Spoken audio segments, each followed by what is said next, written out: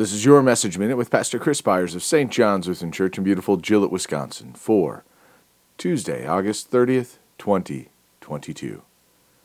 But as you excel in everything, in faith, in speech, in knowledge, in all earnestness, and in our love for you, see that you excel in this act of grace also. 2 Corinthians 8, verse 7.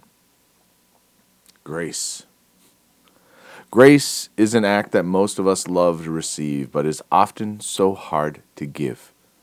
When Paul was speaking of it, he was speaking of the generosity of the Macedonians, but he sought to remind the people of Corinth of the grace being offered in their giving.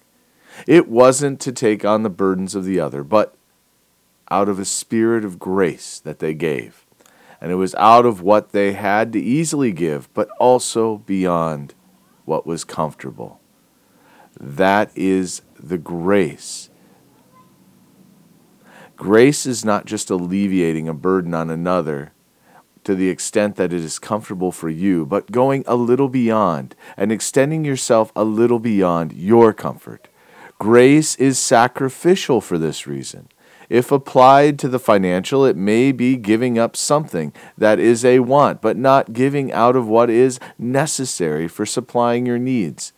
In other actions, it may be to set aside some offense in order to bring comfort to the one who is offended, in order to bring reconciliation. Grace is the richest gift we have to offer in our journey, and in it our Lord desires for us to excel. Just as he richly gave to us, let us richly give to others. Let us pray. We thank you, our Heavenly Father, through Jesus Christ, your dear Son, that you have kept us this night from all harm and danger. And we ask you to protect us this day also from sin and every evil, that in all we do today we may please you.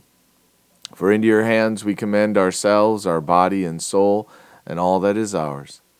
Let your holy angel watch over us, that the wicked foe have no power over us. Amen.